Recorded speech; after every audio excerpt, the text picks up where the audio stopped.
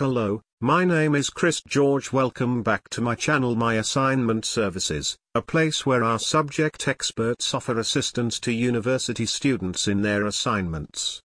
Today, in this podcast, we'll discuss the basics about types of networking. Local Area Network, LAN.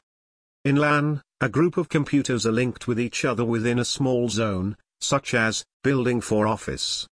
Pocket-friendly hardware like network adapters, Ethernet cables, hubs etc. are used for building LAN networks.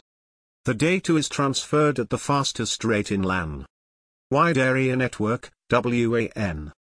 A network that can spread over a huge area such as countries and states is termed as Wide Area Network.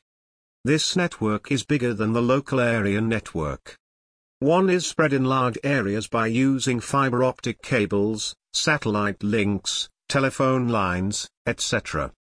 The biggest wide area network in the world is the Internet. This type of network is used for running business activities, governmental activities and education. Metropolitan Area Network, MAN. In the Metropolitan Area Network, various LANs are linked to each other for creating a large network.